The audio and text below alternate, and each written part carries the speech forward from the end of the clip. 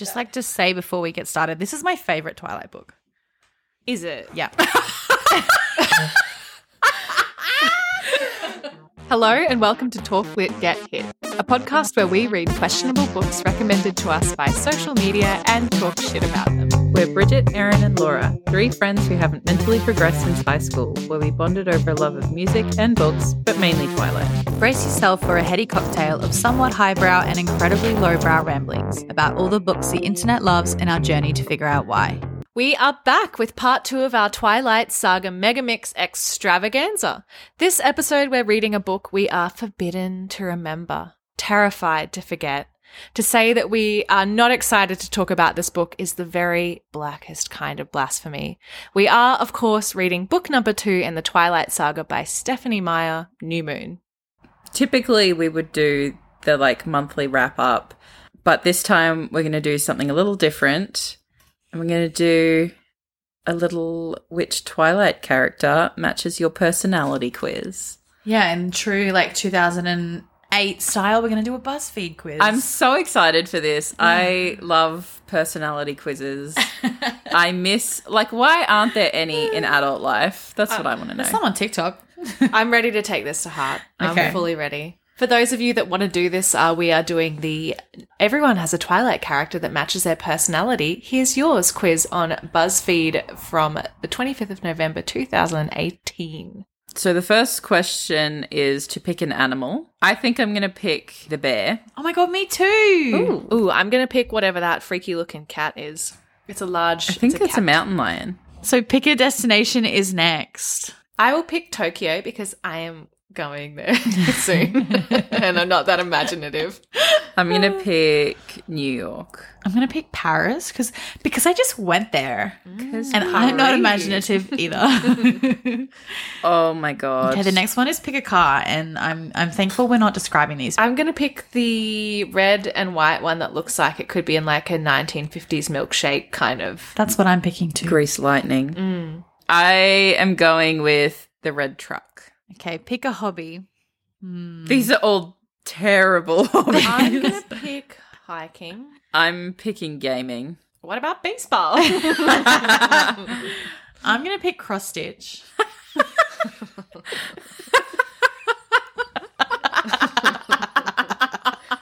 So true. I can't wait to buy you some cross stitch. I do actually really love it. That's so cute. I haven't done it for a few years, but when I was a kid, I used to do it a lot, and then I did it a lot as a kid too. Anyway, next one, pick a house. There's one that kind of looks like Iris's house in The Holiday. It's kind of cottagey vibes. I'm going to go with that one. I'm going to go with the cottage one as well. I will go for the only one that looks like it doesn't have stairs. Okay, next one is pick a coat, and honestly, slim pickings they're all terrible. I'm going to go for the one with the fur-lined hood because I get cold. The Parker. That's so Bella Swan, babe. Oh, shit. I don't want to get Bella. Can't change it now. Dang it. I'm going to go for the flannelette looking one.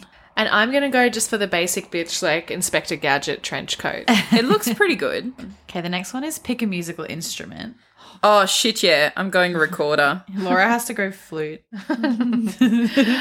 Full disclosure, I mimed in pretty much every... Actually? Did you really? Yeah, I'm so shit at playing the flute. Amazing. I love that. I think I would pick probably the piano because that's all I really have in my repertoire. I might go drums because that's my most recent addition to my repertoire. Ooh, flex. Okay. Okay, next one is pick a job. I'm going Instagram influencer. I think I'm going to go with actor. That's a bit of a dream. Ooh. Oh, is this the last one? Yeah. Oh. I don't want to tell anyone mine. I'm going to pick doctor because I would never do it in real life. I have a good one. Oh, I don't. What did you get? Esme. Me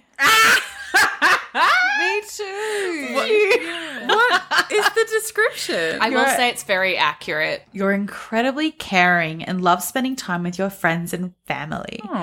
You love deeply and are loyal for life. This is a bit of a slam at the end. You're also very sensitive and cry at the drop of a hat. That's the bit that made me be like, Oh, yeah, that's me. Oh, that's very funny. Who'd you get? I got Charlie. You said you were going to get Charlie. And it says, you're tired and kind of done with the ridiculousness around you. What you don't realize is how much people love you. Oh. You're basically the best person in the world. Wow, that's a great one. Yeah. And it's true. Oh, stop, you kitties. So screenshotting that, making it my whole personality. I'm pressing retake immediately. That was excellent. I'm glad we did that. I feel rejuvenated. Well, I'm glad you're happy. How That was boring. so caring of you. She's a wet sock. Not even wet. She's a dry sock. How dare you? Her super strength is her care.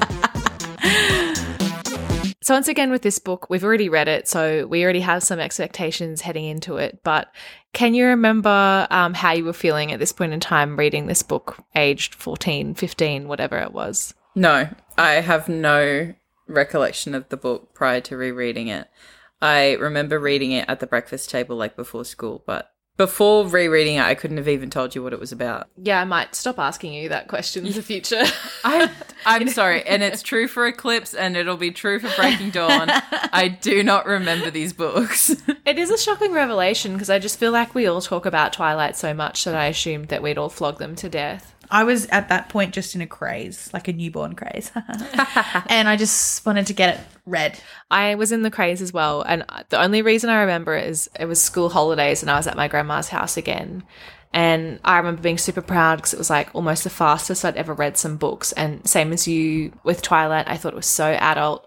But I stayed in my grandma's like middle bedroom. And I remember I didn't like really eat or drink for maybe the week or whatever of school holidays. I just read and read and read and read. And I remember my family essentially doing like a welfare check because I just was so completely absorbed by these and like refusing any other connections. So that's why I remember it, because I was honestly so sucked in to the world. And I remember thinking, why are they talking to me like that? Because you trauma bonded with you. The only thing I remember is Jacob Black, and I remember not liking him the first time.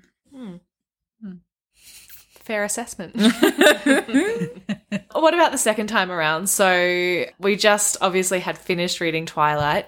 How are you feeling heading into book 2? I was hoping that it got better. Because I remembered vaguely that something happened to make Edward try and kill himself. But I just had to remember what it was that prompted all that. And so I was like, okay, well, I can't wait for something to actually happen in this book. I was really quite excited to continue reading these books. I'd forgotten more about Twilight than I expected to, and so I was pretty sure that there'd be heaps of stuff in this book that I didn't remember. I will say that I found myself quite embarrassed to be reading this book in public in a way that I didn't expect. Like, given that we've read like Icebreaker and I don't know, what else have we read? The Love Hypothesis. Like, those are embarrassing books to be reading in public. Like, if we're going to put Twilight in that category, like those should be in there too. Mm-hmm. And I think what it was I was like really self-conscious that people thought I was reading it for the first time. And I wanted so badly to be like, no, you guys, I already know all about this. I'm not just discovering it. It's a joke with me and my friends. Anyway. Or like have them think that you're like taking it really seriously and you love it and you're like absorbed in it. Like, no, guys, I'm just reading it like ironically. It's fine. But like, I mean, I was enjoying myself overall, so. Were you excited to come back to your favourite Twilight book? Definitely. I think I remembered everything that happened. I'm not surprised. No, neither am I. And I was just really keen. I love how depressed she is in this book. That's just, I think I just love it so much. I love sad things. I love sad songs, sad books. I loved it. One of the notes I have here is Bella is such a dumb fuck. God, her moping is unbearable. My first note on Bella is utterly insane. Just shut up, please. So you're in for it. Radio. Well, if you, like me, don't know what happens at New Moon and you don't want to be spoiled, now's the time to check out. Otherwise, join us for an in-depth discussion on all the things I now know happen in New Moon. The content warning for this one include themes of abuse, racism, mental illness, suicide, and violence. But as always, do your own due diligence on checking up the content warnings. For Bella Swan, there is one thing more important than life itself. Edward Cullen. But being in love with a vampire is even more dangerous than Bella could ever have imagined. Edward has already rescued Bella from the clutches of one evil vampire. But now, as their daring relationship threatens all that is near and dear to them, they realise their troubles may be just beginning. All right, well, we simply couldn't help ourselves, so we've kind of revealed some feelings already, but I mean, book 2 is done and dusted, and how are you feeling in the wake of the reread? Just living life, loving life, laughing life, I guess. That is really beautiful. Thank you. I am just so like real. Esme, and that's moved me to tears. I'm crying now. Just going back to the quiz, how did my answers get me there? Like, what was it, the recorder? Was it the Parker? Like, what got me That's true. to Charlie? I don't understand. I don't know either. Anyway, I feel good about New Moon. I really enjoyed it. I think it went a lot faster for me than Twilight. And I think that's partially because there's a lot more dialogue in it. So even though there's more pages, it's faster to read because it's not full pages of that flowery text. I am a Jacob Black convert. I am a Jacob Black stan. I thought he was great in this. Erin, And that is sickening. I know. I didn't understand it because I remember being an anti. I was not here for Jacob Black, but he was funny and he was nice and I felt really bad for him. In this book, we're not talking Eclipse Jacob Black because we know there's some character assassination that happens in Eclipse. Ooh, I don't like him in this one much either. Neither. I think he doesn't understand boundaries. He knows how broken she is, but he insists on trying all the same. And I don't think she could be any clearer. In this book. No, in this book, He's she crossing a line that she is setting. She is constantly taking her hand out of his. She's moving away from him. He crosses the line so much. I don't like him. I think we can talk about this more later on because we've already completely derailed ourselves. Sorry. So before we begin, just the same as Twilight, I think we need to give the context of the period of time that this takes place over because once again, it is just truly insane to behold. It's going to be a little bit of a long one by me, but trust me, you're going to want to hear it. Twilight ended in May, and Edward and Bella have known each other for roughly 5 months at this point in time, and remember that was a generous 5. So New Moon picks up on Bella's birthday, which is September 13th. Remember that Bella moved to Forks just 9 months prior? In an astonishing twist, Bella's birthday dinner at the Cullens turns into a near massacre, and then Edward ignores her for 2 days, and then on the 16th of September... My birthday! Well, 3 days after her birthday, he tells her that his family are leaving Forks forever and Iconic. he's going with them. She has a total mental breakdown and she curls up in the forest, which is always the most excruciating scene for me to read. And she waits for the end. And so for the months of October through December, she's in a fugue state. And then finally on the 16th of January, so about a year since she's moved to Forks, Bella goes to see a movie with some friends to get Charlie off her case and discovers that she can hear Edward's voice if she puts herself in dangerous scenarios. The next day, she buys 2 motorbikes and takes them to Jacob Black so that he can repair them. 9 days later, on the 25th of January, Jacob has done a very efficient job. 9 days? Repaired the 2 bikes. I didn't realise that That that's is how the most fast that shocking was. part of this for me so It far. is. It is, isn't it? Because it feels like it takes place over months and months and months. But on the 25th of January, he's repaired the 2 bikes. Bella crashes one of them and goes to the ER. Mercifully, she does manage to hear Edward's voice again, though, so it's not all bad news, guys. Bella and Jacob spend some time in February together, and then they have another failed trip to the movies on the 20th of February. And it's around this point in time that Jacob starts acting cagey and he stops picking up Bella's calls. He's got mono. That's so we're told. So we're told. On the 4th of March, Bella is still being ghosted by Jacob and she heads to the meadow and is almost slaughtered by the evil vampire Laurent, who is back for revenge. But thankfully, some massive wolves rock up and save the day. Jacob continues ghosting Bella and she continues to freak out about it. I think at one stage she calls the house every half hour, which is pretty unhinged behavior. That's and of crazy. course, we will be addressing that. On the 10th of March, Jacob sneaks into Bella's room and shares some cryptic goss about what's been going on with him. And the very next day, Bella has a magical realization that he's a werewolf. 6 days after that, so we're now at the 16th of March, Bella jumps off a cliff and into the ocean. She hears Edward's voice and thinks how easy it would be to give up and die. So she knew he was a werewolf for 6 days. 6 days. I think it's also crazy thinking about how the time that Jacob hasn't spoken to her for. That's like, what, 15 days maybe? Yeah. Like, that's nothing. Also, she was in a catatonic state for 3 months when Edward left. They were only together for 5, not even 5. Not even 5. Yeah. Okay, so 3 days after Bella jumped off the cliff, Edward has caught wind of the Cliffsidence and is on his way to... Cliffsidence? Thank you. I thought that was pretty good. He's on his way to an extravagant Italian death. When in Rome. I think that's what the saying means. And on the 20th of March, Bella goes to Italy, saves Edward from the sunshine, meets the Volturi, and gets the promise of an imminent vampire transformation. So a lot happening on the 20th of March. It's a big day. By the time this story wraps up, it's roughly been a year since Bella was almost killed by James, and Edward has been missing for 6 of these months. So half of that time. 2 days later, so after she's been abandoned for 6 months, Bella agrees to marry Edward, and that is where the book leaves us. It is truly, truly heinous. I cannot fathom this. This is in a time when contacting people was not as instantaneous as it is right now. True.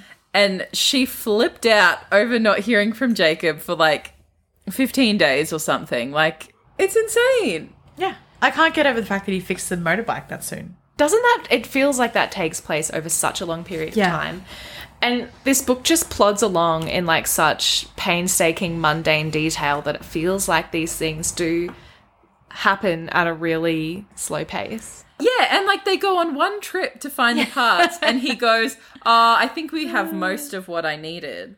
How did you magically find them all? Why were they getting rid of them then if it was so fucking easy to fix them? True.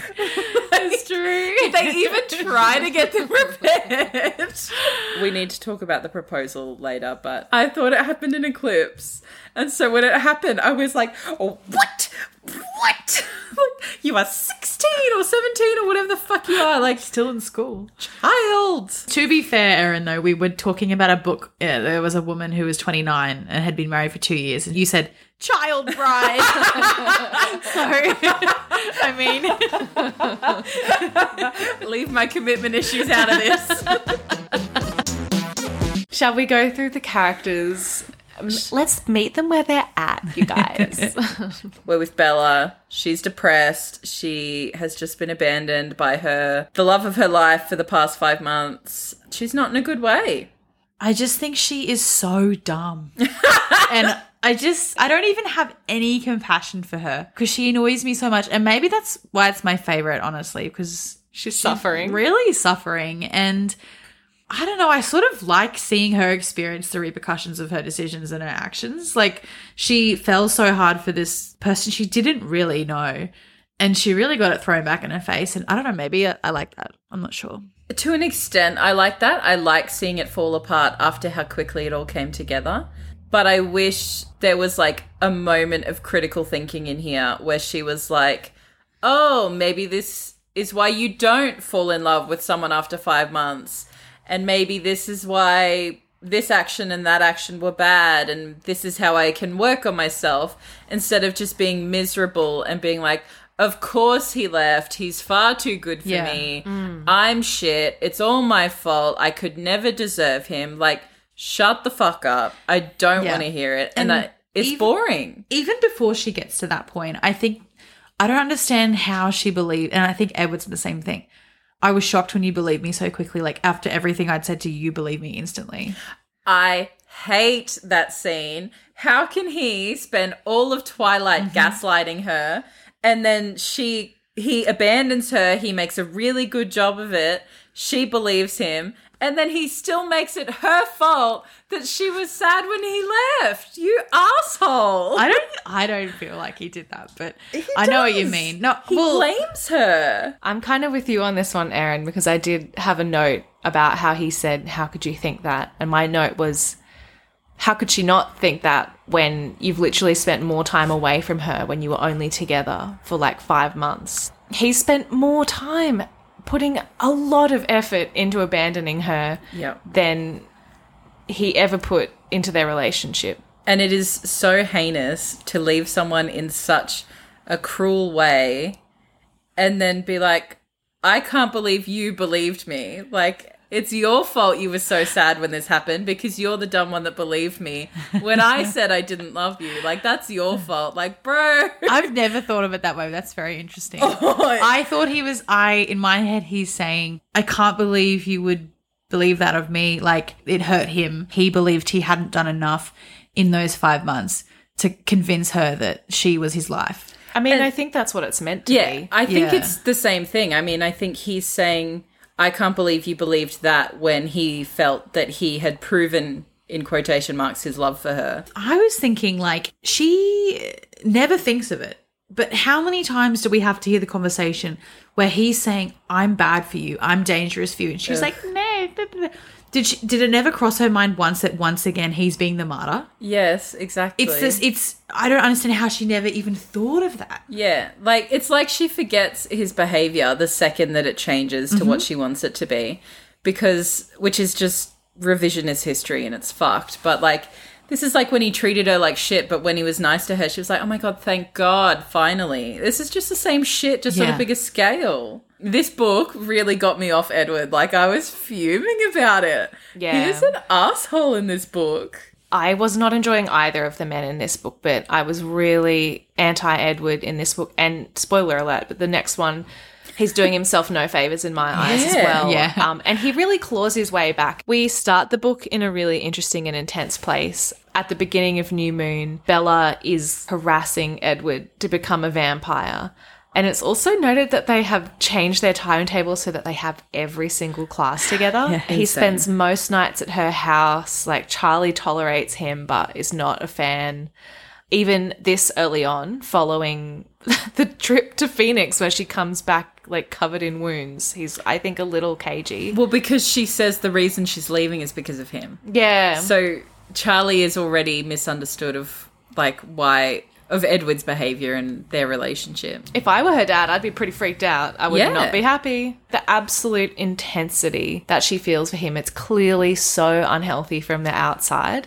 And she's so isolated from, like, you've watched her go from hanging out with people when she first started in school, which, as we now know, only actually happened for like 2 weeks at best. Suddenly she's got this new boyfriend she's obsessed with and these new friends that she's obsessed with. She doesn't see anyone else anymore. Yeah, this is like alarming behaviour for sure.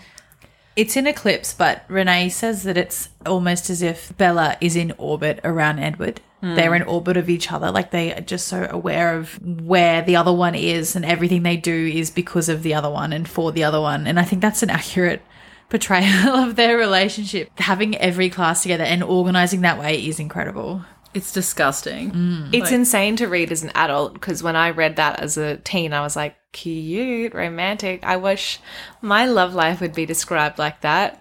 Yeah, there is an element of it in that, like, teen crush way that's like, oh my God, so cute. Like, sitting in class, scribbling notes to each other. That's so cute. But yeah, really obsessive behaviour. And it's interesting that Edward isn't in this book very much, because for the bits he is in, I really can't stand him. He is just an asshole in this. Actually, this is about all the Cullens at this point. I really don't like the way they insist that they know better than Bella all the time. And she says, don't celebrate my birthday, don't want anything to do with it. And they're like, oh, here's presents. Oh, here's a party. Extravagant, Yeah, like, don't get mad at us. You're the one being unreasonable. Even though you've set this boundary and you've made it clear to us, you're being unreasonable because you don't want our kindness. And you have to be nice to us because we don't get to do human things anymore. Like, that's not her problem. And you don't get to cross her boundaries like that. Like, poor Bella. doesn't even know enough to be like, actually, no, you're fucked up here. She just goes, oh, fuck, you're right. My bad. I am being insane about this. I should let you give me presents. If I was a normal person, then I would want a birthday, but I'm a freak, I Yeah. guess. Bella, grow a backbone. It's funny seeing her behavior with the Cullens compared to when she's in La Push around the werewolves. Like, Yes. she is feisty and she does fight back and talk back, especially to Sam. She's never like that around the Cullens at this point. Yes, and I think that is why I really enjoyed this book, because you start to see Bella's personality. And Laura's pulling a face, and I will expand that by saying she's not just like rolling over all the time in this. She starts, like Bridget said, to argue and to bicker, and she has things that she's willing to stand up for. And yes, it's always the Cullens, which kind of takes her back a step, but she is at least forming her own opinions and standing by them rather than just bowing to whatever everyone tells her. And I think that's a step in the right direction for her. I don't disagree with you. I think that's absolutely true. I was just thinking about, the personality that does come out, whether it's an enjoyable one or not. Oh, no, it's not a great one. Like, I feel like there's a lot we could discuss about the relationship between her and Jacob. Because in some ways, yes, I do agree she is clear about what she wants, but in other ways, she's really not clear. And she uses Jacob, even though she is older and she knows better than him. She lets him act in a way that she knows is going to confuse him because it's to her benefit and it's going to make her feel better. Her boundaries are fuzzy at best with Jacob, and I think there's an element here where we have to remember that Jacob is a teenager, and that doesn't absolve some of his behavior, but it does explain why he behaves some ways. I think she takes advantage of him, and she knows she's doing it, and she does it anyway. Like, I think it would be really hard for Bella to let go of that connection. She sees him as her best friend. He's the one that like helped her. I think it would be hard for Bella to step back and say, okay, look, this is too far for me. I'm not interested in you in that way, because if she does that, she loses him. But she is using him. yeah. But like- he's using her at the same time. Well, see, I don't know that he starts this using her. She definitely does. The way I saw it was that she starts using him, he starts reciprocating in a way. And when she realizes that his feelings are becoming a little bit out of control, I feel that she does set a boundary and he disrespects that boundary and continues pushing past. And then she just kind of gives up because it suits her. It's on both of them. It's on her. I don't want to say because she's like encouraging it or letting it happen to her, but like those boundaries should have been respected in the first place. It should never have really gotten to that point. But at the same time, I kind of get the feeling that she would have let it reach that eventuality anyway, because she was really, really, really, really leaning on him for a lot of support. It's going to sound funny, but I think part of why he continues to push those boundaries is because she wasn't firm on them until he got to like a point of no return. So he didn't take the boundaries seriously because she wasn't taking them seriously. Yes, like you said, every boundary should be respected and adhered to, but he doesn't know enough yet to know that. I can kind of understand where he comes from and why he thinks he can, because he gets away with it one time, he tries another time and he tries another time until she flips out and he's like, oh, so that's where the real boundary is compared to all the other ones that she'd set. It is hard, and it's also, like so many other things in this book, like so unhealthy for a young reader because, again, I remember reading this book and really, truly believing you can love someone if they just wear you down enough. Like, if they're persistent, maybe you can come to love them. Like, I really That's remember crazy. thinking that and just being like, maybe it could work out. Like, I guess I'd never really acted on it, but I do remember having, like, people that maybe had a crush on me in school and kind of thinking, oh, like maybe I could just kind of give Let it into it happen. kind of thing. Yeah, like maybe it would work out. It could be good. Like maybe it's me that's ruining it. I'm not saying Twilight's completely responsible for that, but it definitely kind of confirmed to me like, yeah, that could happen. I guess there's a firm line between like seeing what happens with someone and having to like convince yourself you like someone. Because I had a friend who said to me once, I can talk myself into liking anyone And I'm like, bro, Yeah. you should not be talking yourself into liking people. I think the difference with this as well, like giving it a go in this universe is committing for the rest of your life. Yeah. It's all or nothing. insanity. It's so crazy. I think that Jacob also thought the same. And he was 15. She was 18. Gosh, I never really thought about, like, Yeah. in teen years, that's quite a large Yeah. I age don't know gap as why well. they'd be That's hanging huge. out to start with. I also, and this is more talk about Stephanie Meyer's writing than it is about Jacob as a character, I really don't like the way they constantly describe him as a man in appearance. He's so big, he's so manly. He is still a boy. At the start of New Moon or maybe Twilight, he is not that much taller than Bella. By the end of it, he's 6'7", which is over 2 meters. It is so hard to fathom that because she is the tiniest person ever once again. And it's just like, how is he so big?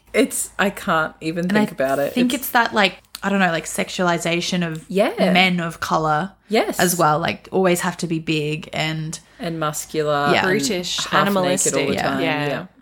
And then with his character assassination that we'll talk about in Eclipse. Yeah, if we're talking just about Jacob Black in this book, I was really overall fairly happy for his friendship to exist. I was really happy when Bella seemed to be like recovering under his like care, I guess. Yeah. I really liked their friendship. I found it like really quite wholesome, and I enjoyed like his friends Quill and Embry. I liked the dynamic with Charlie and Billy hanging out. I thought it was really healthy and great. And the way that it kind of encouraged Bella to spend a little bit more time maybe with like Mike and Jessica and find a little bit more normalcy. I think then if we start talking about Jacob in Eclipse, it's a whole other thing. Like, Yeah. I'm trying really hard to not let it go into my thoughts, but it's really hard. It is Yeah. tricky. In New Moon, he's a bit more laid back because he hasn't fully come into himself yet. Those scenes where he's struggling with his future / identity as a werewolf are really sad. Like when he comes into her room and he's like, I really wish I could tell you because we share everything with each other. And then he finds out that she's been lying to him about the vampires and stuff that whole time. Like, it's sad. And the moment that he has that realization that she has been using him, I think his character in this book is good, but we'll see how I feel when we talk about Eclipse. I would agree with that. And I would say that this rereading, this will be the third time in 7 years rereading it. But this time is the closest I felt to liking Jacob. I think as I get older, and I understand why you swap, but he still really annoys me. The movie scene when they go to the movies, I think if that was my friend, if my friend was acting that way around Mike, I would get the ick and I'd say, I don't want to be your friend. Like, you got to be this macho guy. Like, she couldn't put her arms on the armrest because both of them were big losers, Yes. thinking that she would hold their hands. Why would she hold one of their hands at a hangout? Yeah. And he was just so, like, I don't know, trying to push Mike into a fight or competing for Bella, and I would just be so turned off. I could see dudes that we went to high school with doing some of that stuff, that kind of like playful flirting stuff that doesn't really mean anything. Like I remember dynamics like that. So I don't think that's quite as gross, but I can understand why you're like, no, this is a friend hangout. Why are you bringing it to that place when it's not that? I think maybe that's why I don't like Jacob. Maybe he just sort of is a bit too normal. Like, Interesting. And I didn't really like. I don't really like teenagers. I've never really liked teenagers. I don't like the teenage. woman that works at a high school. Oh, yeah. I don't like teenage behavior. I don't like excuses that are made for teenage behavior, like especially boys, the way they treat girls. Yes. And I've never liked it. I've never been like a even when I was 14, I think I would have found Jacob immature. And I feel like Edward, because he's literally 100, he's someone that you wouldn't find in a normal high school. So maybe that was like why I was drawn to him. But I think that's really interesting. And this comes back to a conversation that we had in the Twilight episode, where why aren't these aged up characters? Because this comes down to the appeal of Bella dating an adult man versus Bella dating a teenage boy. The reasons most people don't like Jacob, in New Moon at least, is because he's just a teenager And the reasons they like Edward is because he's a man. Quote unquote. Yeah, like He's still 17. yeah, but I like see those what are the you're saying. things separating them, Yeah, and you're that's right.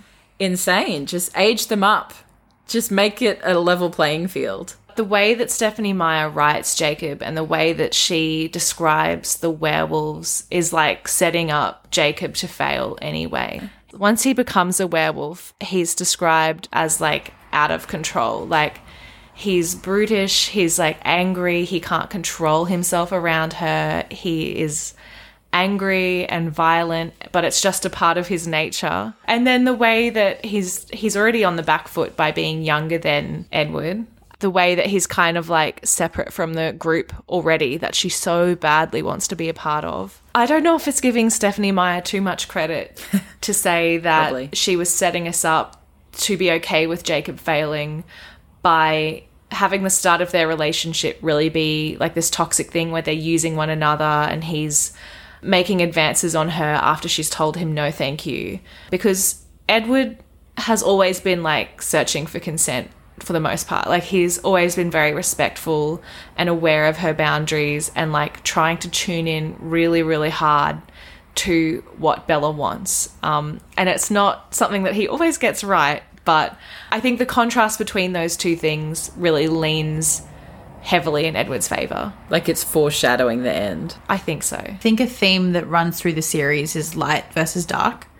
And I think Edward would say he's dark and Jacob is light because, you know, endless night. And I guess Twilight, New Moon, you know, we're going into darkness.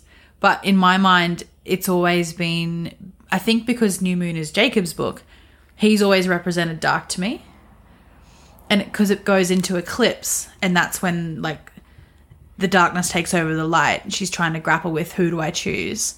And then Breaking Dawn is when Edward finally wins and it's light again. So in my mind, it's always been light and dark, which is like positive, negative, I guess. And so I think Stephanie Meyer has set Jacob up to be dark, to be negative, where Edward is positive and light. I don't think she did that on purpose, though. It really feels like, yeah, it really does feel like giving her too much credit. I was feeling so Bridget when I was reading this book. So many of my notes were like, these are just horrible, selfish people being so nasty to one another and like using each other relentlessly. And I think Bella is particularly to blame. If we can just segue to like a bit of a chat about Bella and like how consistently awful she is to her friends, how little regard she has for Charlie. She thinks only of herself. And then she's using Jacob, and then she's in, like, obviously we've talked about that she's, like, just wallowing in self-pity. But then the pinnacle of it is when she decides to go cliff jumping. And I find this whole scene so jarring because before it, she's kind of been having a good time with Jacob. Like, she's been hanging out with the wolves, and, like, it just really seems like she's happy because she finally has closure on what's going on with Jacob. And then she's kind of like, oh shit, like I haven't checked in on Edward's voice in a while, might have a go at that. And then I think it takes place over maybe like 5 pages, and I took like half an hour because I was writing down every second line just in like amazement. And again, it's probably giving Stephanie Meyer too much credit, but like the language that she's using here is like an addict like looking for a fix. So she's remembering Sam and his gang jumping off the cliffs. The image of the falling, spiraling figures was still vivid in my mind. I imagined the utter freedom of the fall. I imagined the way Edward's voice would have sounded in my head, furious, velvet, perfect. The burning in my chest flared, agonizingly. There had to be some way to quench it. The pain was growing more and more intolerable by the second. I glared at the cliffs and the crashing waves. Well, why not? Why not quench it right now? She says it was not hard to convince myself that I didn't have time to search for another way. I wanted to jump from the top. This was the image that had lingered in my head. I wanted the long fall that would feel like flying. I knew that this was the stupidest, most reckless thing I had done yet. The thought made me smile. The pain was already easing, as if my body knew that Edward's voice was just seconds away. And that's fucked. It absolutely is. So she's jumped off the cliff and she's decided, oh my God, like, oh shit, I'm not swimming, I'm drowning. You know what? It might be kind of all right to die. Haven't really thought about this for much of the book, and it did seem like I was on a healing journey, but you know what, guys? Surprise. It's just how I feel. So then she gets pulled out of the water, saved by Jacob and the gang, and then gets the news broken to her that Harry Clearwater had a heart attack. Then she's kind of like, oh my God, I'm disgusting. I'm so selfish. No one could be as selfish as me. Like people are actually suffering and I'm here doing this crazy thing. And then like mere pages later, she goes on this insane monologue about would Juliet have moved on? Would she have settled for Paris? And she's having this really, really lukewarm take about Romeo and Juliet. And it's at this point in time, at this really low, low point of her personal life where she's like, maybe I could take a chance on Jacob. Maybe I could just settle for him. And then it's like, which is Harry, so mean. It's so mean. And there's no need to be thinking like this. You are 18 years old. You haven't even left school. There's not just two people in the world for you. Yeah, There exactly. are not just two people.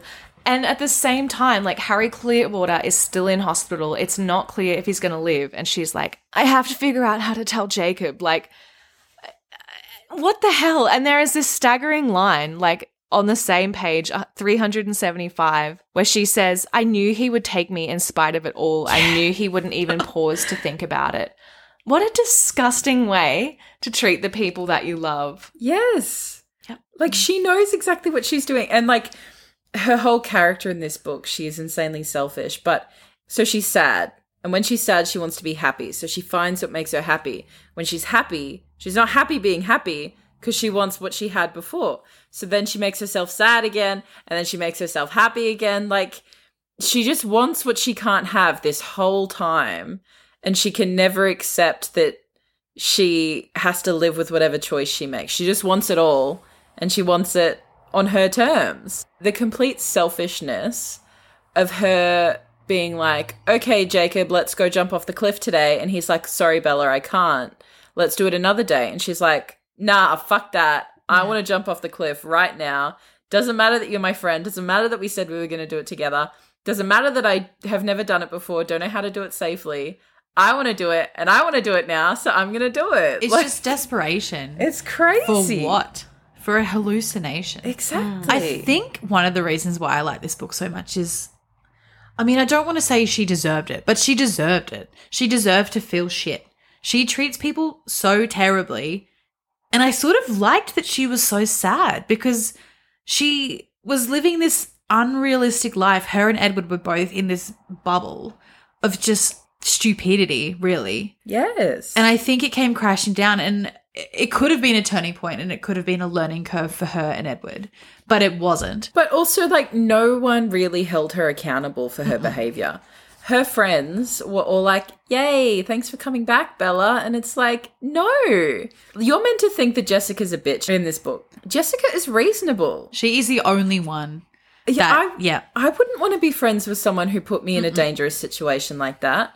And I wouldn't want to be friends with someone who's decided suddenly that they're fine now and they want to hang out again. Why don't we talk about it first, babe? Like, what went on? I've lived 3 or 5 months without you now. We don't just get to be friends again with no conversation about that. And, like, I think even Mike is only friends with her again because he thinks he has a shot now that Edward's gone. Like, it's all just really fucked up shit. I think Charlie, even though he doesn't know what to do with Bella, is trying his best. Like when he stages that intervention and he's like, go move back with your mum. What about therapy? Like it's so easy to picture him like while she's at school on her computer, like Googling how to help her, probably snooping through her room just in case. Like he's trying everything he can. He would probably be like calling Renee, but you don't see any of that. I just think she has no idea that all these people are impacted by her choices and that her choices are really shit ones. It's crazy that when Harry dies, her first thought is, how could I be so selfish? Bro, he just died. It's not about you. Yeah. Like, everyone is sad. It's not about you. No one is thinking about you right now. And rather than thinking, how can I support my friend Jacob and his friends during this time? And my she's father. thinking, and my father. How should I tell Jacob that I'm settling for him? Yeah. And then Alice shows up. And Bella smells her breath. Fucked up. But Alice shows up and Bella is basically, oh, thank God, I don't have to tell Jacob I'm settling for him. I don't have to think about Harry dying anymore. She's the worst. Sorry, Dad, but Alice is having a sleepover. I don't care that you're mourning right now. And like Charlie has no idea what to do. He's just lost one of his best friends. And you're going to be like, oh, Alice is staying over. She is truly so horrible. And I think like one of the other absolutely screwed up things she does is like when Edward gets back from Italy and they're having their like, how could you think I didn't love you? How could you love me? I love you, baby girl kind of chats. And then he asks her to marry him and she says, yeah, I'll do it if you turn me into a vampire. And he's like, no way. She just blackmails him, I guess, essentially. And is like, fine, then let's go ask your family. They can vote on it, which I think is a really screwed up thing to do. But then she takes it a step further because when she goes to the Cullens, she says it in this kind of like I'm so selfless. I guess it's just what has to be done kind of way. But she's like, I want to be one of you, but if you don't want me to be one of you, I'll just go to Italy and just go kill myself. I'll just die because I don't want you guys to get in trouble with the Volturi, so I'll just go there and let them kill me solo. Which is such a screwed up thing to say. It's manipulative. That is so manipulative. Don't leave me, baby, otherwise I'll kill myself. Oh my God. Yeah. Yes. But I also think she's applying tactics that she was using in La Push with the Cullens now, which she was never doing before. I agree, yeah. This is where you start to see her like having a personality against the Cullens now, because she is manipulating them into doing what she wants. The fact that she's like, I'll just go to any of you who will turn me. I don't even care if it's Edward anymore. Like, baby girl. She is so desperate. You know what's funny? I'm sitting here listening to this and I'm just thinking, it's all downhill from here for Bella. Yes. She never gets better. No. She gets worse and worse. Yeah, and worse. this is her peak. Yeah. That's an OG. It sucks so bad. When Alice shows up, and I mean, I said last episode, I find Alice annoying. She's annoying in this again. I do like, though, that she can't see the werewolves. Did you know that she's 4'10"? So she is Another tiny girl. 147 centimeters. Wow. You know what's funny as well? I was reading that there was outrage because of Alice's casting. She is a couple of inches taller than what she should be. Are you for real? Yeah. I think What's-Her-Face is quite good. She's great. I think Yeah. she's probably one of the better casting options. I think what's like a big plot hole in here is how they can't reach Edward after Rosalie's told him the fake news about Bella dying. Oh, he puts his phone in a bin. Yeah. No, I know, but it's like Alice says at some point that if he hears anyone but Bella, they'll assume it's a lie. I know, it's just crazy. Like, you are these supernatural, like, superpowered vampires, and there is somehow no way to fix this except for sending a human into the heart of, like, vampire land. Yeah. Like, you're telling me Jasper can't go there and, like, fuck around with his emotions until he believes that Bella didn't die? And I think it would, the second he heard them, well, this is what Alice said, the second that he heard any of them coming, he would do something more drastic. But So like, he would go and kill everyone, so there wouldn't even be time to explain. and I get that, and like they do explain why, but it just doesn't make any sense. I think that's one of my favourite parts of the book, actually, is when they go to Volterra. It's incredible. I really loved that. I agree it was a good setting, but at the same time as well, like we realize or we find out later that the Volturi will dish out their justice anywhere in the world if you're breaking the vampire rules. So I really don't understand. I guess he wanted it to be more He's a immediate. drama queen. But he He is couldn't a he have drama like set himself on fire, or couldn't he have just Yes. gone on a killing spree? I guess like He didn't he's so wanna- compassionate, he didn't want to hurt other people. He didn't want to disappoint Carlisle at the end. It's just, I know we did it for the drama, but like once again, like it's been explained, Yeah.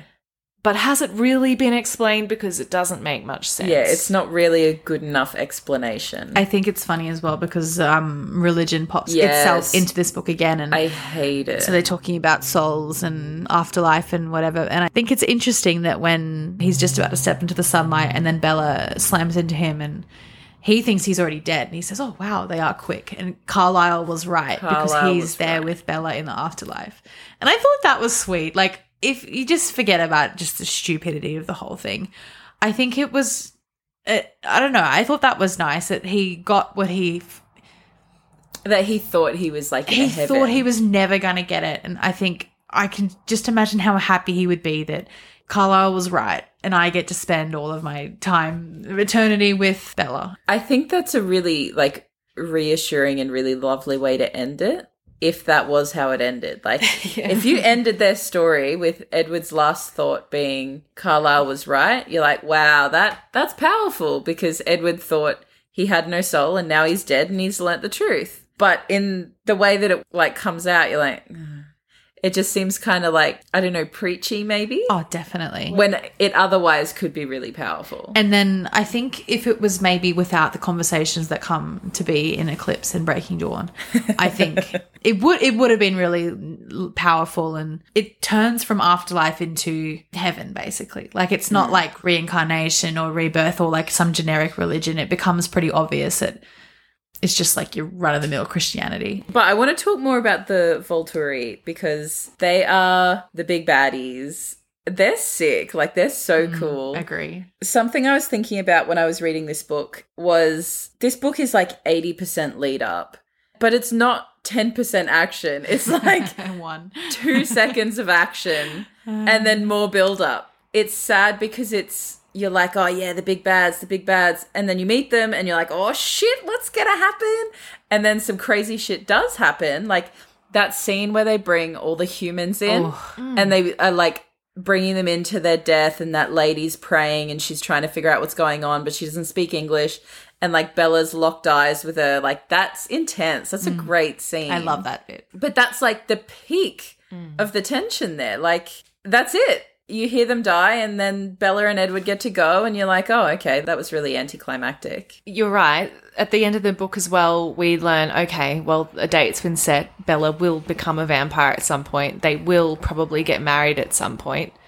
These things that should be attention just fizzle away. Even when Jane has just tortured Edward and you're like, oh, yeah, boys, here we go. But magically she can't torture Bella. And it's like, there are no fucking stakes here anymore. Like, sure, one of you could die, but you've both almost died like 3 times already, and I'm sick of reading about it. I don't care. It's normal now. Yeah, like, and in a very similar way to ACOTAR, you just stop caring. Yeah. Because no one is actually dying. There are no consequences for these actions. It gets old.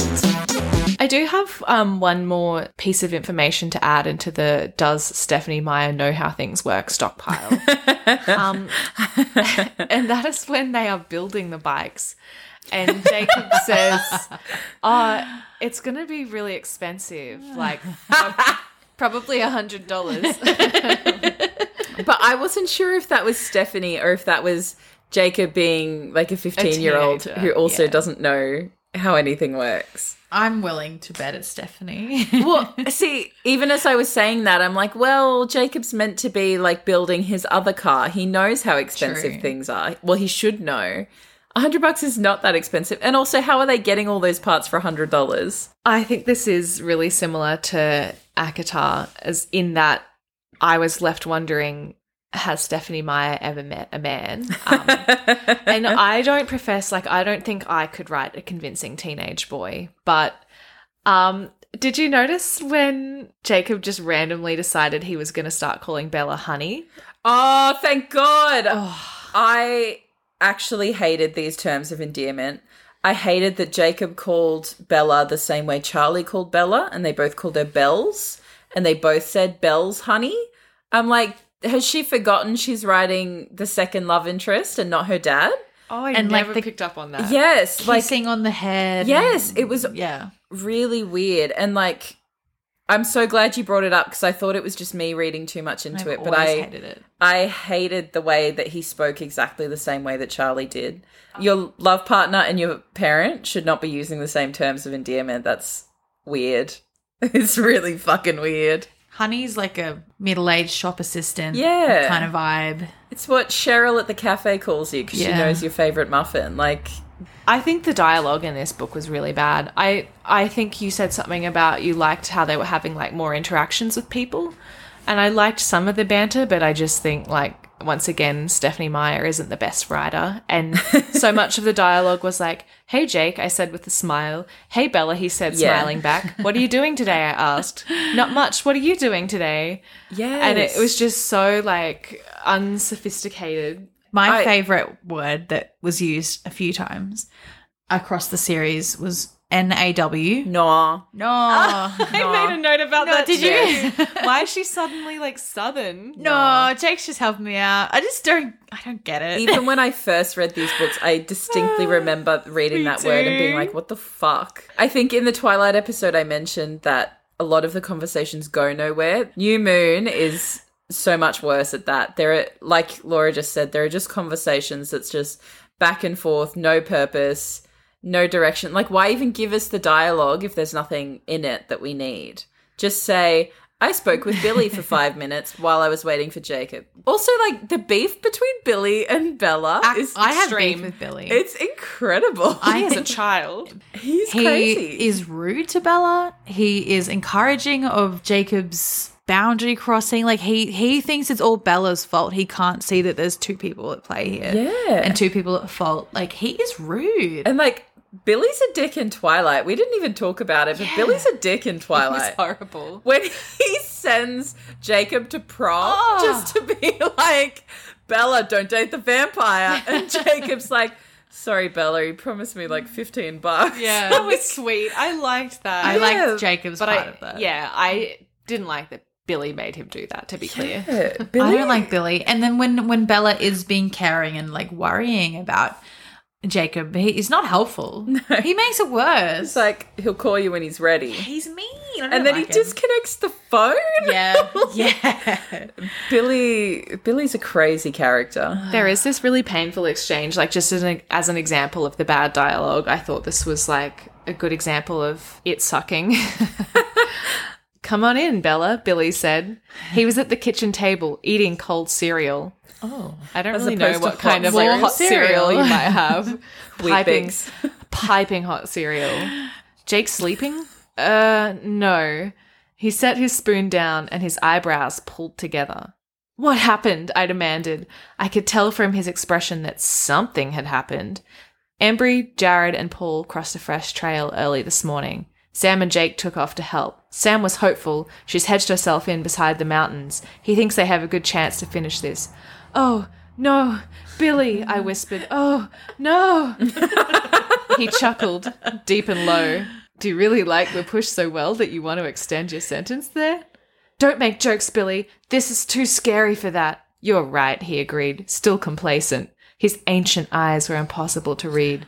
This one's tricky. He's probably 50. No, but it's ancient wisdom. It's ancient wisdom that Stephanie's leveraged for a nice time. I really liked the story between Sam, Leah, and Emily. Like, for all of them, there's no say in the matter. There's no choice. It just is what it is. You don't even get to choose. That's crazy. I think this is an eclipse, but they talk a bit more about how the whole imprinting mate thing happens.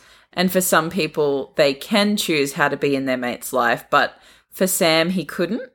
It was just like insta love with Emily, and he was just all in with Emily. Fuck Leah off. Who cares about Leah? Yeah. Seems questionable to me after. And I guess maybe Stephanie hadn't written the whole imprinting plot yet, so she didn't know how she wanted it to work. But when you read that bit and you think back on Sam, Emily, and Leah, you're like, Sam's a bit of a dog for that. Like, pardon the pun. Pardon the pun.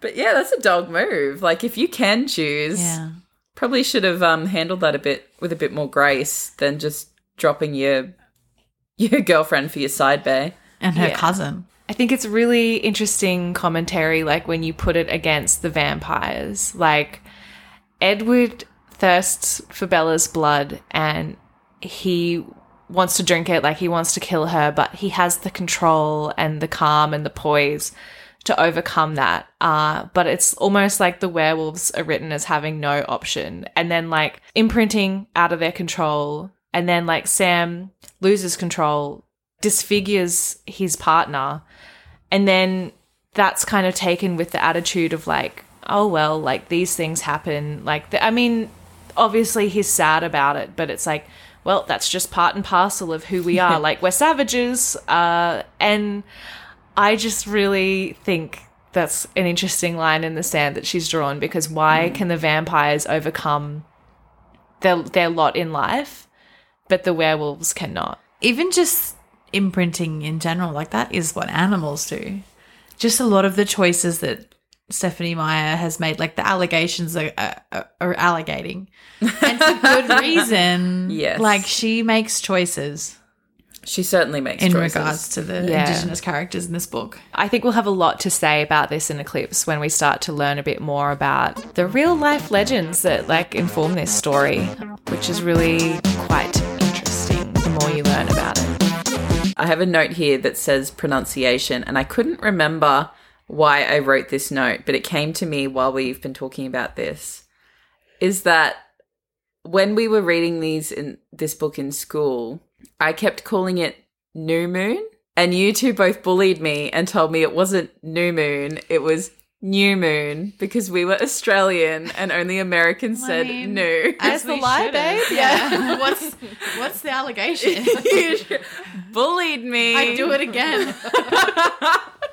The rumours are true. New moon sounds like you're trying not to smell something through your nose. But I think that's why this whole episode I've struggled with saying New Moon, because I keep going to say New Moon because of you bullying me. I don't remember that, but yeah. I do remember that, actually. I don't remember that specifically, but I remember like you having that way of speaking. And I was like, it's weird because nothing else you say is Americanized. Sorry, I grew up in a multicultural school. We're Australian. That's literally what you said. Yeah, I mean, and I'd say it again. Me too. I guess one more conspiracy theory that I was feeling at the time, apart from the fact that Erin was possessed by an American alien, was that this album, and I hope someone listening besides Bridget, when you edit this, hi. I hope someone listening remembers this album. It was One Sperm in the Sea or something. One cell in the sea. Jesus Christ. The album was One Cell in the Sea by A Fine Frenzy. And this album was my everything. I really, really liked it, but I think I latched onto it incredibly strongly because I absolutely convinced myself that this entire album was written about New Moon. And I think we need to share some lyrics because I'm convinced 100%. to this day. I've been listening to this a little bit. Doesn't hit quite the same, I have to say. I disagree. I remember is in grade 9, like one of my most vivid memories of high school is us in the practice room in the music block, us just playing Near to You on a loop for about 6 months. And like just like sadly singing along. That sounds so right. One in particular that I thought was about the choice between Edward and Jacob was this song called Near to You.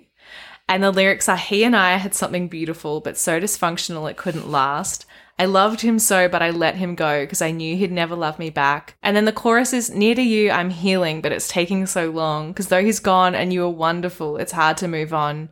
Yeah, I'm better near to you.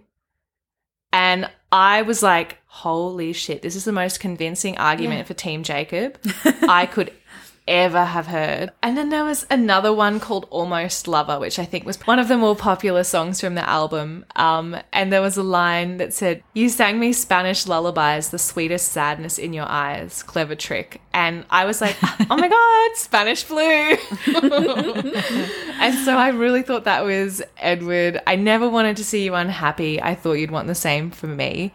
And then the chorus is, goodbye, my almost lover. Goodbye, my hopeless dream. I'm trying not to think about you. Can't you just let me be? So long, my luckless romance. My back is turned on you. Should have known you'd bring me heartache. Almost lovers always do. Aww. Oh, those are nice lyrics. It is. They are nice lyrics. And then, oh my God, the like bridge was so good. I always used to slam this out at my piano. So shrill, poor mum and dad. I cannot go to the ocean. I cannot drive the streets at night. I cannot wake up in the morning without you on my mind. So you're gone and I'm haunted and I bet you were just fine. Did I make it that easy to walk in and out of my life? Oof. Oh, Yeah. actually, tears in my voice right now. So anyway, like a bit of an extended segue. It's an old album. I think it's pretty good. It's of the time. Yeah. Yeah. And I highly, highly, highly recommend doing some sort of reread of Twilight and New Moon with this album on in the background. And you will have the full experience. It's so funny that you guys had like albums and stuff that you associate with these books. I feel like at the time I was really into it, but I mustn't have been into it that much. Fake fan. I have none of this stuff to like reflect on. I've got none of this. This is amazing. Because I know, Bridget, you've got songs that you think were New Moon Yeah, songs. definitely. There's a Taylor Swift song, Haunted. Like, it goes, you and I walk a fragile line. I've known it all this time. I never thought I'd live to see it break. And you can't convince me otherwise that it wasn't written for the soundtrack. And I just feel like something, contractually just fell through. It just fits it so well. Come on, don't leave me like this. I thought I had you figured out. Something's gone terribly wrong. You're all I wanted. Can't breathe whenever you're gone. Can't turn back now. I'm haunted. He will try to take away my pain, and he just might make me smile, but the whole time I'm wishing he was you instead. Oh, that's New Moon. Yeah. Like, stood there and watched you walk away from everything we had, but I still mean every word I said to you. It's New Moon. I can't convince me otherwise. I want a remake with this song in the credits. Just while we're on the topic of music as well, Stephenie Meyer's soundtrack that was on her blog is another interesting one. So this one has 23 songs. A lot of them I don't know and I don't care about. But the ones that stand out to me are Unwell, Matchbox 20. That's why I played it before we started. That's such an, that's an on-the-nose choice. In the year of Barbie, no less. Fix You, Coldplay. Another on-the-nose choice. Like a fantastic song. They're both great songs. Definitely. But ouch. Over My Head, Cable Car. That's why I played that. That's of the time, isn't it? But then, Your Mama, Fatboy Slim. What? I don't know at what point that was coming in. For who? I don't know what, but it's very interesting. Oh, and another Linkin Park song, Paper Cut. There's an All American Rejects, Time Stands Still, 3 Muse songs, and a Jimmy Eat World, Pain. Oh, Evanescence, Going Under. Oh. Pop off, Stephenie. Yeah, she was really going through it. She's actually written from whose perspective you're meant to listen them to. Let's see. Jacob, Fix You. That is not where I thought that was going. Okay. He doesn't have too many. He's got 2. Fix You and Never Let You Down by Verve Pipe. Your Mama doesn't have a name next to it, so unsure. But Edward doesn't have that many either. He's got Sing for Absolution, Muse, Sound of Pulling Heaven Down, Blue October. I don't know either of those songs. But the rest of them are all Bella. So Paper Cut is Bella. Yep. Like we said, she's going through it. Foo Fighters, DOA. Is that Dead on Arrival? Yes. So that one and Your Mama are not accredited to any character. So I'm guessing maybe it was the cliff jumping recovery. Just the vibes of this it's a big spectrum. It's weird. Yeah. Like, to put Unwell by Matchbox 20 and Paper Cut by Linkin Park on the same playlist is just... It's certainly a choice. It's a choice. She is interesting. I know we've talked a lot about the writing and the themes of the writing, but I think this is the first book, and it happens again in Eclipse, but the first book where Stephenie is trying her little heart out to make comparisons to classic literature. So this book, she picked up Romeo and Juliet and she thought, how can I make this part of my story? How can I make money off this story? It is so obvious though. Like, it's not even subtle. Yeah. It hurts me.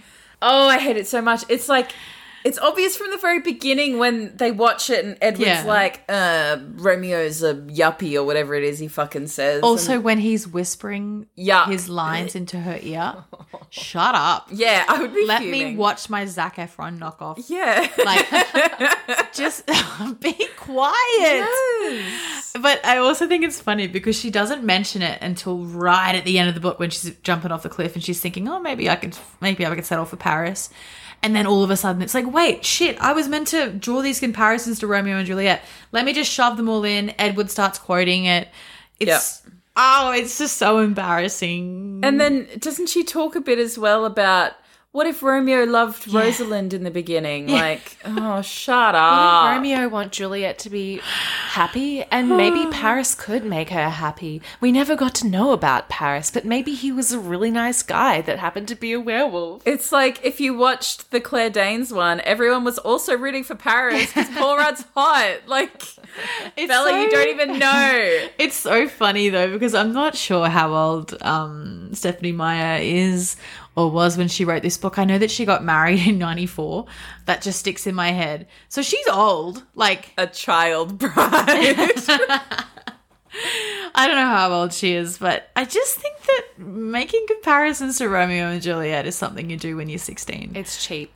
One of my most embarrassing moments is, do you guys remember Yahoo Answers? Yeah. I used to go on Yahoo Answers a lot, like asking my little insecure questions, like didn't know how to use the internet. I'd be like, should I get red hair? I have white skin and blue eyes. Would it suit me? Like, how can I be like more like Emma Watson? How do I get people to like me? And it was a brutal place. But one, I remember I was posting in the like sort of creative writing forum or threads or whatever. I can't quite remember how it worked, but I remember being like, would this make a good story? Answer my question.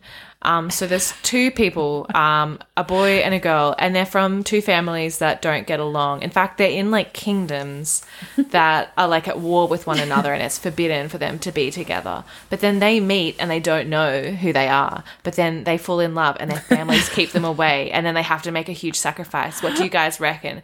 And would that be good? And I was absolutely ripped to shreds by people being like, oh, that's the plot of Romeo and Juliet, you moron. Aww. And I hadn't read it. I didn't know. I was like, I probably had the tools to know this by that point in time. I think it was maybe like grade 8 or something. But I remember being like, of course, it was a joke and you all fell for it. You clearly passed English just like me. I'm also 17.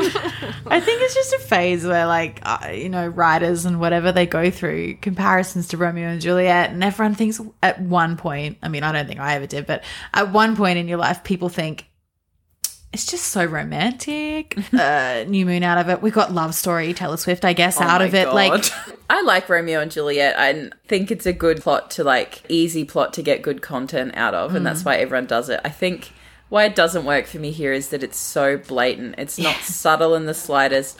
She's literally naming the source material and all the characters. It's not like in other books where you're like, oh, that's kind of like that, or it's kind of like think about how they did it in If We Were Villains. Like, you knew that they were referencing plays, but what's his face wasn't out there being like, oh my god, it's just like in Macbeth. Like, imagine, like, the reader knows they've drawn the conclusions. You don't need to be like, author's note, by the way, if you didn't get it, this is about Romeo and Juliet. And it's funny, like, I only just made that after I was slamming Stephenie Meyer for the Romeo and Juliet. I only just made that Taylor Swift thing connection in my mind. But she was like 15 when she wrote Love Story. Like, I need to know how old she is. Hang on, let me see when she's She is 49 years old. Old enough to know better, though, really. Like, old enough to not want to sexualize high schoolers. Oh, yeah. Personally, I really love the playlist content that you're bringing to these episodes, Bridget. I really love it. And I think that it's a nice way to wrap up the episode on top of our usual things. So now that we've done that, let's talk about favourite characters in New Moon. Who's our favourite? Charlie? Edward. You are such a basic bitch. That's fine. I love how dramatic he is. It's so funny to me. Yeah, look, there's not many winners in it, to be honest. Maybe Charlie. I think Charlie is trying his best in a very tough situation, and he's getting no help from anyone. And he's sort of a voice of reason. He's like a lone voice of reason in this book. when he's like if that makes you happy, chase what makes you happy. Like, oh, now you're crying on the couch again. Oh, you sure you should chase after him when you've just been crying on the couch over him? Like, You tried seeing your friends. he's doing his best. Maybe get therapy, yeah. On top of all this, like, when you think about Charlie holistically over the whole journey, but even just in this book, he is suffering nonstop. Yeah. His daughter's a hot mess. His best mate dies. And then he's chasing these, or like risking his life every day, chasing these fucking werewolves, going out with rifles. Doesn't know if he's going to come home every day. True. Like, he's probably, before he goes to work every day, like, leaving his will on his pillow or some shit, just in case. That's true. Like, this is crazy shit. And Bella's out here jumping off fucking cliffs. Also, Bella's convinced that he's still in love with Renee. So, like, he either is and, like, pining after Renee after 17 years, or he's just, like, aware that I think Bella thinks that no one else is aware of what's going on around her, but people are. Yeah. And so she'd be probably making, like, comments about Renee and, like, oh, I shouldn't mention her around you. Like, he's probably like, why? calm down. It's been 17 years, Yeah. Bella. I think I'm over it. She's yeah. I'm not crying on my couch anymore. No. I'm like, yeah. But also, like, remember when she was like, oh, Sam's bad news, Jacob was really afraid of him.